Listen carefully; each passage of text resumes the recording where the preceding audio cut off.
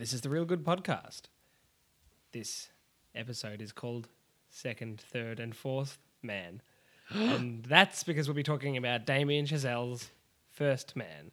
My name is John Roebuck. With me is Derek Buzz Armstrong and Blake Neil Curtis. So, I make one request in our Slack channel. Is that what we call it? Slack channel? No. Facebook thread? Facebook, yes.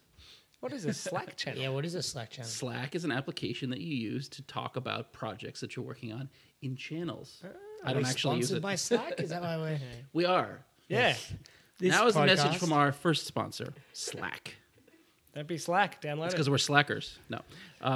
Derek wanted to be Derek Neil Armstrong. So when I was growing up, that was one of my great sources of pride, is that I was quote unquote related to Neil Armstrong, which I'm not, but we do have the same last name, and so The dude I who- call him Uncle Neil sometimes. The dude who invented or discovered sulfuric acid is called John Roebuck, and he looks exactly like my granddad.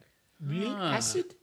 Is he part of the big conglomerate in the U.S. that used to own Sears and Roebuck stores? Do you have any idea? Yeah. Do you have American relatives in the past? Yeah. Did you do We'll Lance? say so. Did you do Lance Armstrong before all that? shit hit Please the do fan? not get into that. Did you? Man, what did I do? When you were a kid, did you pretend you were... Lance Oh, Armstrong that's wasn't way he too wasn't famous when I was a early kid. for Yeah, true.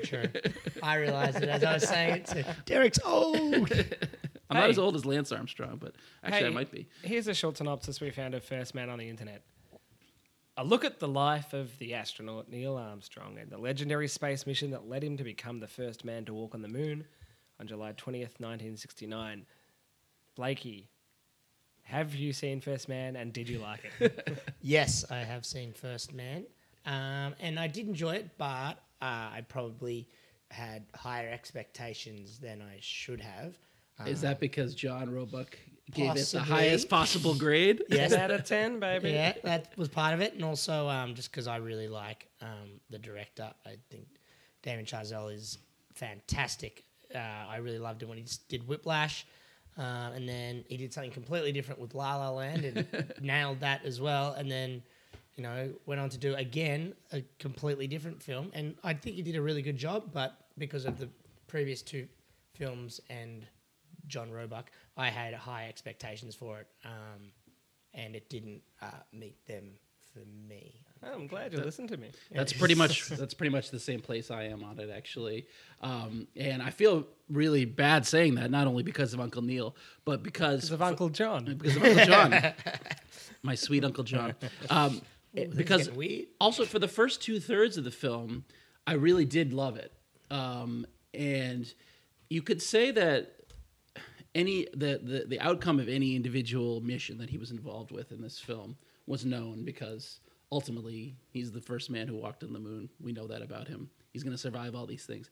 But I thought Chazelle did an incredible job of adding tension to those early missions. My favorite scene in the whole film is the first scene, I think, where he's bouncing off the atmosphere and trying to descend to Earth, and there's so much tension built in the altimeter as he goes up, and he's 140. He's supposed to not get any further than 140,000 feet from the ground, and then he's up at 147,000, and he doesn't seem like he knows how he's going to get back down. I just thought that scene was filmed amazingly. It really set me up for what the rest of the film was going to be like, and that tension continued in some of the other scenes that where there were similar stakes, the one where they were spiraling out of control.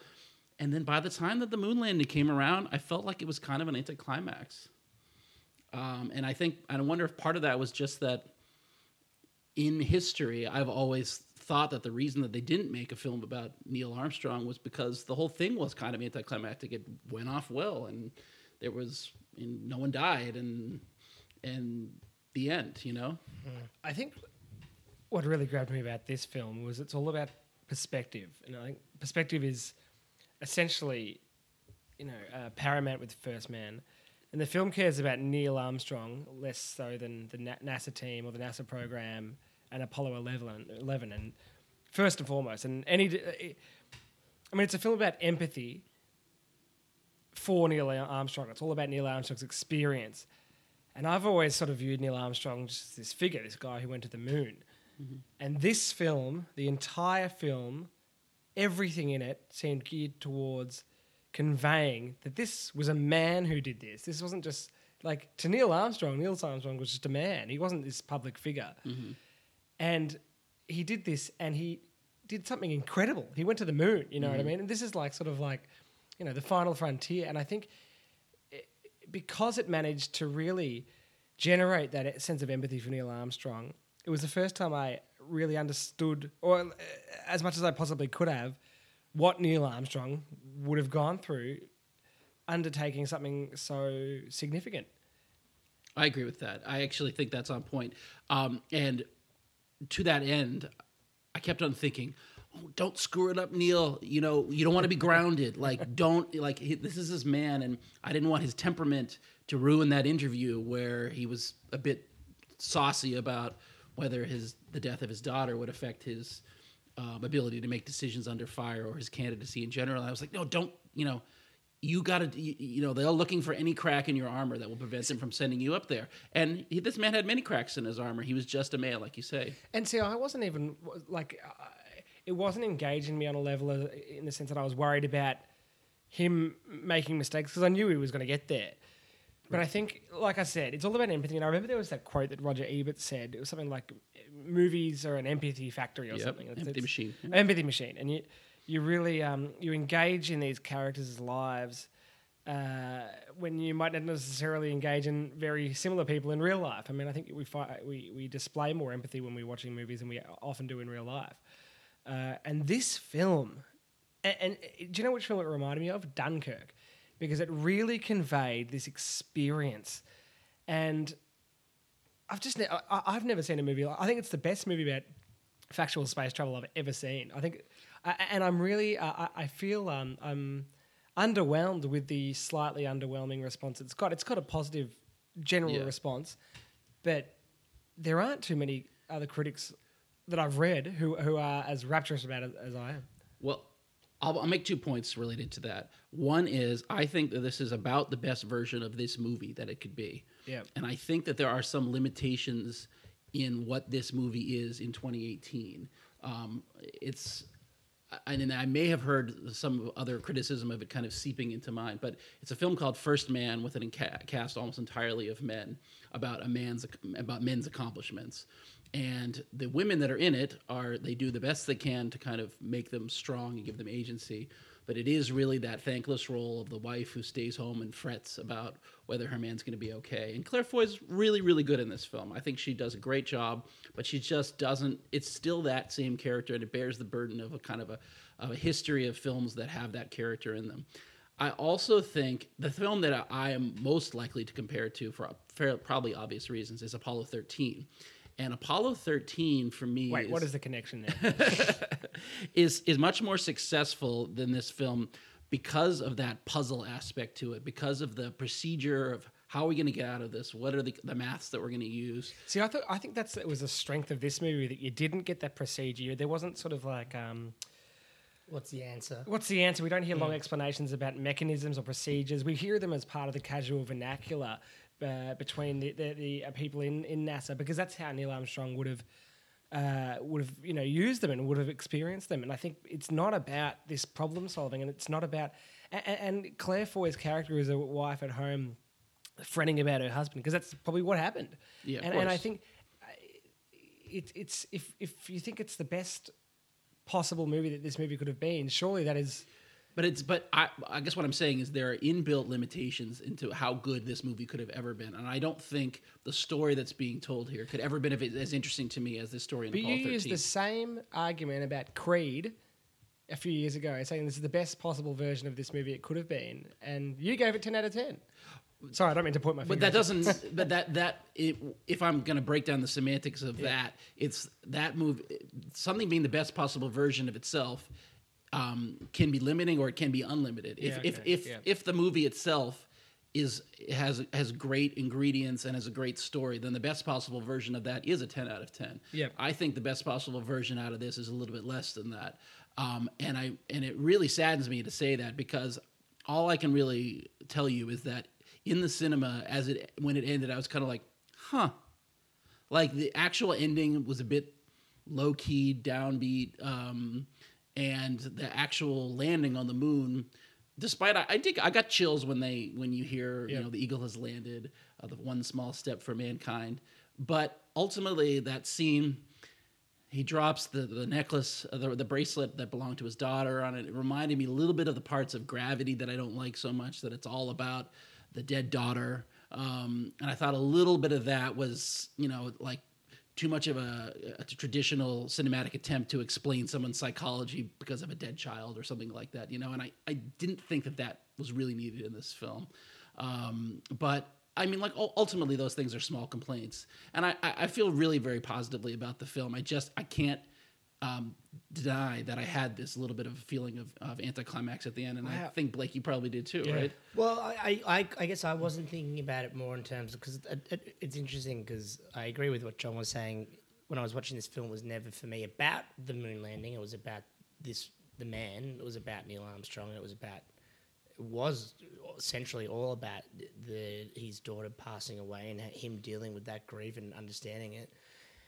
I guess I just was curious more about, like, I'm always interested in the psychology. And so part of me thought at one stage whether Ryan Gosling was strong enough to carry this entire film on his own shoulders. And I don't know if he was, because I just wanted, I don't know, a bit more something in how he was feeling and what was his motivations for wanting to go to the moon. Wow, because I've got to say, normally I'm not a huge fan of Ryan Gosling, and I thought he was incredible in this. I think he was really good. I think he employed methods that he often employs in films, in that sort of reserved, strong, silent kind of thing. But I think it really worked for this, and I think apparently Neil Armstrong was quite reticent. There are certain moments of his performance that I think are absolutely outstanding. Like, I remember at his daughter's funeral, or not the funeral, the reception afterward, where they're all at the house and eating, and his son asks him to come outside and play, and he has this way of, like, looking through him. He's looking through his son. Like, he's in this moment you see him saying, "I need to be there for my son, but I just don't have my shit together right now." And he just kind of looks through him and says, yeah, and then he kind of goes, I have to help your mother right now. And it's like, I've been there. Like, sometimes as a father, you just have to bail from a moment. You can't always be there. Sometimes you have to be inside your own head and your own sadness. Well, I think that's what he was doing the entire film, is that he was, and that's why, the last shot where his wife's on one side of the glass and he's on the other, and he's in solitary confinement, and they can't touch each other. It's the concept that he's not able to ever articulate his grief and pain to anyone in his family, and so he throws himself into his job. Like, that was all as a visual metaphor. I thought that was right on point. Yeah. But as the actual ending of the film, it kind of left me cold, which I think is the point also. But I can't help that's what the feeling I had from it was. Yeah, and I agree with that. And it was that all that was present, and I understand that it was cold, but one of the things I always feel is that you have to like the person who you're going on the journey with on some level. And you didn't like him? I just couldn't find anything to hold on to. And maybe it just needed a private moment where he didn't have to be the father. And there were moments, like when he shed a tear when he was on the moon, when he threw the bracelet. That was a beautiful moment. And there were some really nice moments, like, the son offering his hand, like, wants to shake his hand. He doesn't want to hug his father before he goes to the moon. There were some really moments that I wanted to go there, but I just didn't have anything to grip onto. And I know Ryan Gosling was deliberately doing that, and that's what Neil Armstrong was doing in staying away from his family. But I just needed something, and it could have potentially come from the moments where you see him interacting with his daughter before she passes away, but they just felt so cliche to me. I didn't see any individual features to their relationship that made me think, I believe this relationship, I believe in this love, I believe in your grief and your torment, because it just felt slightly cliche to me. But I almost think the relationships and the grief regarding the daughter, I think they're important, but they're also secondary to this personality. And I think one of the things I found interesting about the movie was it you know, sort of gave the impression that Neil Armstrong wasn't, you know, the only man for the job, but he was a man for a job who got lucky and other people got unlucky, which sort of got him in that position. Sure. And I think his personality is central to the film, and this sort of like almost that, yeah, like what's the word I'm looking for? That hardness to his personality, and that's stoicism or that, and that reserved nature. And I think his relationship with his wife and his relationship with his dead daughter and kids, they're almost, I mean, they're secondary, but they are stunted to elaborate on his personality. You know what I mean? So I feel like if there was more there, it would be doing him as a character a disservice. Well, I think what you're saying, what I maybe hear you saying is that many of the things are from his perspective, so that's why we get kind of limited details of the other parts that are outside his perspective.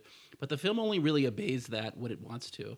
I mean, it knows that if Claire Foy is only going to be seen in scenes where he's present, then she is really going to be underserved as a character. So that's good because you want her to have agency and you really want her to represent well, and she does generally do that. But the scenes with her in it really take you out of his perspective because she's got those scenes where she's scolding the other NASA guys for building their balsa sculptures, and that scene to me seemed constructed just to give her agency. And basically, it says we know that we have to leave Neil Armstrong's perspective in order to accomplish things like this. I don't know if it's it's things like that just gonna keep it tethered to some conventional filmmaking that I thought was maybe beneath it. I don't know. I think those scenes where they did focus on Claire Foy were to also augment the impression of Neil Armstrong as a man rather than Neil Armstrong as a figure. Like, this was a guy with a wife and kids back home. You know? This is a person with personal relations. This isn't just this like action man who jumped on a rocket and went to the moon. This is something that someone did.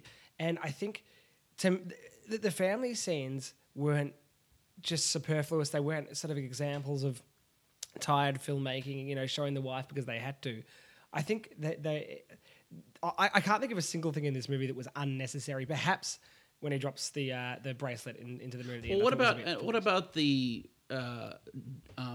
false drama that I have to assume it was false and it was just for the film of them almost running out of fuel when they're trying to land on the moon at the end? Yeah. I mean, that's pure fiction, right? I have no idea. Yeah, it just doesn't seem real.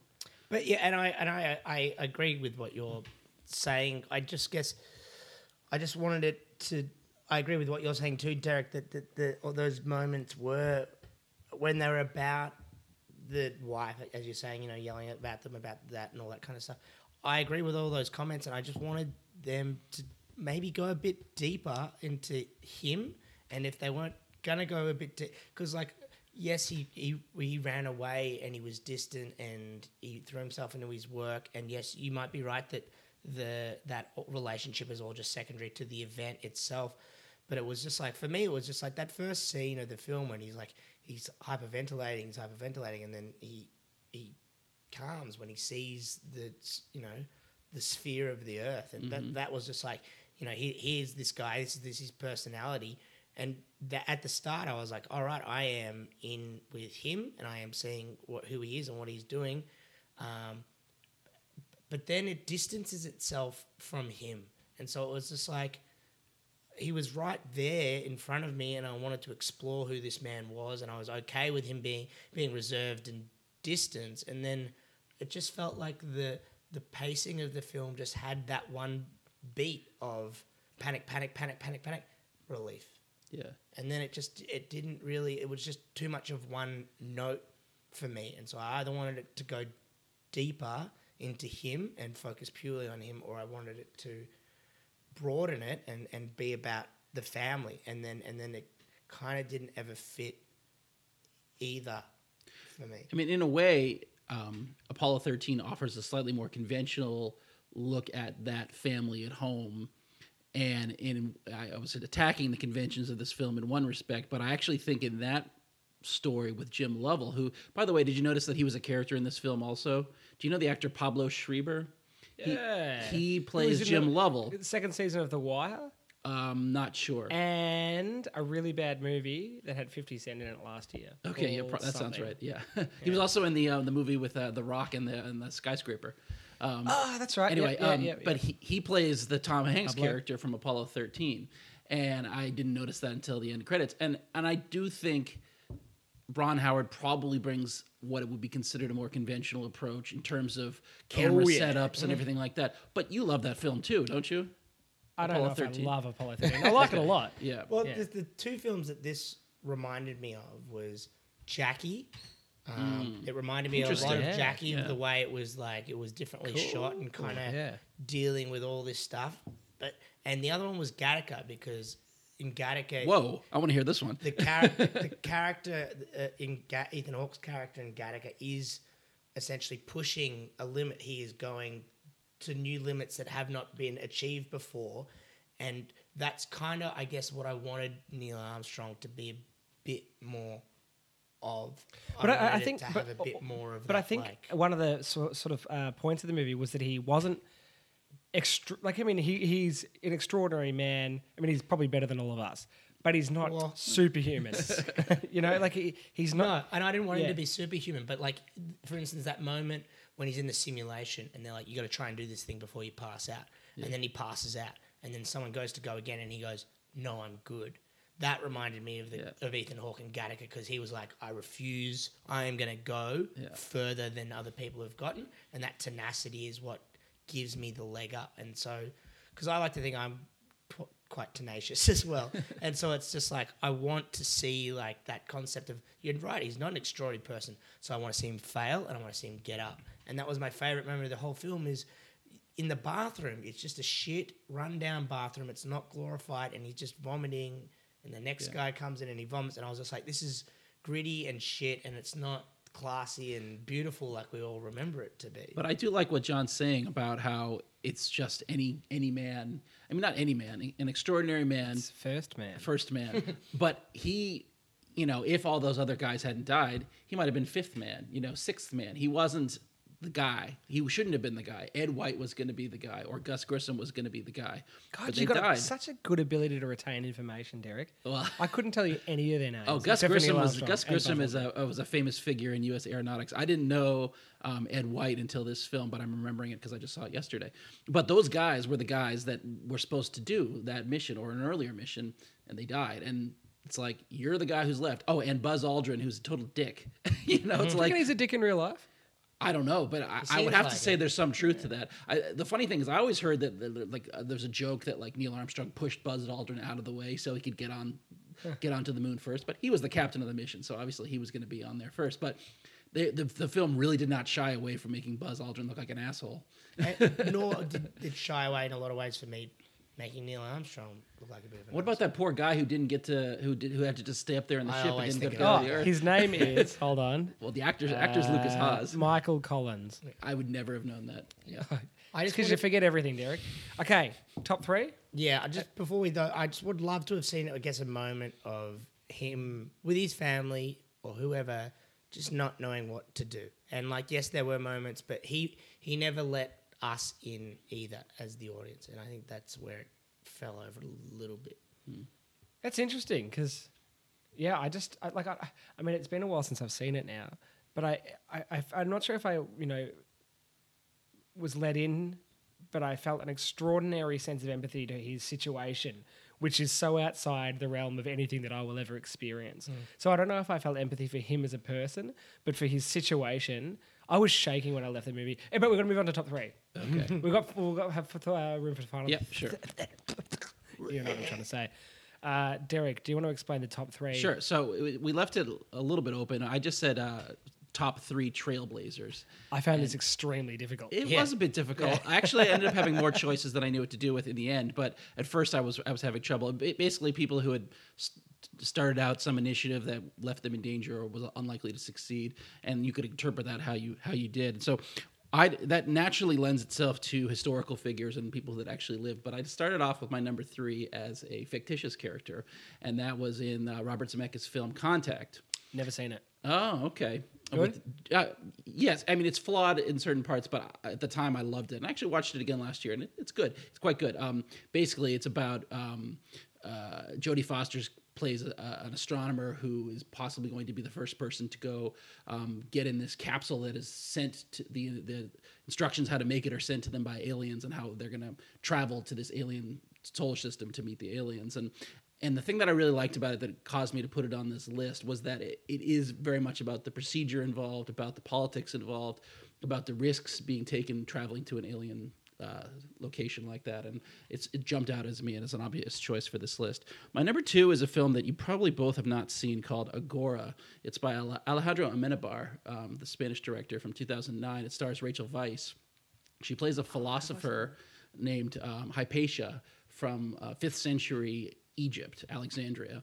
And what makes her a trailblazer is that she was trying to proceed forward with scientific knowledge at a time that the Roman-controlled Egypt was being dominated by fights between Christianity, which was becoming the dominant mode, and Judaism. And basically, all scientific knowledge marked you as a heretic. And if you failed to announce yourself as a Christian, you basically could be killed for it. And this is her struggle to kind of keep up her studies of the heliocentric model of the universe. And it's just a really great performance, and it's like a sword and sandal epic about science and maths and everything, and it stars Rachel Weisz, so it's really great if you ever check it out. My number 1, I interpreted a little bit differently, and it is The Social Network, 2010, David Fincher, and that and the trailblazer in this case, Mark Zuckerberg, obviously played by Jesse Eisenberg, and it really shows the risks, rewards, and ultimate costs to him personally, and to his friendships and to his humanity of making this social media that we take for granted now as one of our essential most elements of our lives. There you go. MySpace came first, though, didn't it? I believe it did. Yeah, MySpace. Anyway, but it's a really good film, so I That's put it on our the second list. sponsor for the evening. Slack and MySpace. Yeah. Okay, Blakey, top 3. Yeah, well, I wasn't sure how to interpret this 3 as well, so I just went with like people who did something, Did cool for the things. first Oh, time. yeah, there's not many movies about people who did something. Yeah, nah, for the first time. Oh, for the first time. Okay. So I went with like number 3, American Pie. The Shawshank Redemption. No, There he goes. because I figured he was the first guy to ever break out of Shawshank. Yeah. Sure. he blazed a trail through the walls of the building. through shit. Well, Yes. through the shit. sewerage. Yeah, that's Yeah. right. Number 2, The Matrix. Yep. Because he was the first guy to. He's the one. Yep. So, and yep, is that all right? He paved the way first for all man. the other ones. And the first one is Back to the Future because he was the first guy to He was the first man to to go go back the in future. time. Those are all legitimate. Oh, good. I just wasn't sure. I never felt. I think that list is better than mine. Mine's really bad. I tried to stay as literal to the mandate as possible, but I don't even like my third one that much. Yeah. The Right Stuff. Yeah. Really I haven't patchy seen it, movie. actually. Really, I watched it for the first time earlier this year, Yeah. and some parts of it are unreal, and some parts are just woeful. Okay. But it always sort of gets mentioned alongside movies like this and Apollo 13. Mm-hmm. My second is The Aviator, which is a movie I like a lot. Oh yeah. The first time I saw it in German and didn't understand any of it. And then the second time I saw it in my I think you own said you saw it language. in June and didn't understand any of it. I don't What's- understand any movies that I see in June. It's a really, yeah. And this was a tough one. I think we should have thought about how tough it was before we settled on maybe. it. Because when you suggested it, I thought... You just agreed right away. I Yeah. thought it was not bad either Yeah. at the time. And then, Then we had to do it. And my number 1 is The Fly. I don't know why. As you do. Yeah. Hey, Derek, final thoughts on First Man? I was gonna say back to what you said about how it was you felt like it reminded you of Dunkirk. I think that speaks to a lot of maybe kind of your perspective on it versus mine, which is in Dunkirk you liked how this was happening to anybody, and it was the experience that they had in the middle of this battle in World War II, and I wanted more character out of it, and I wanted more, to know the names of the characters and things like that. And I think I like First Man a lot more than I like Dunkirk, but some of that same thing probably holds me back here. Yeah, okay. And Blakey. I'm wondering if IMAX would have made a difference because you saw it. You saw the premiere, John, in IMAX. And Yep. I didn't. I just saw it at Hoyts. But I don't think it would have made a huge difference because Yeah. the only scene where they use the IMAX format is the moon landing. Oh, okay. And I think it does really add to that scene, but it doesn't, wouldn't subtract a whole lot. Yeah.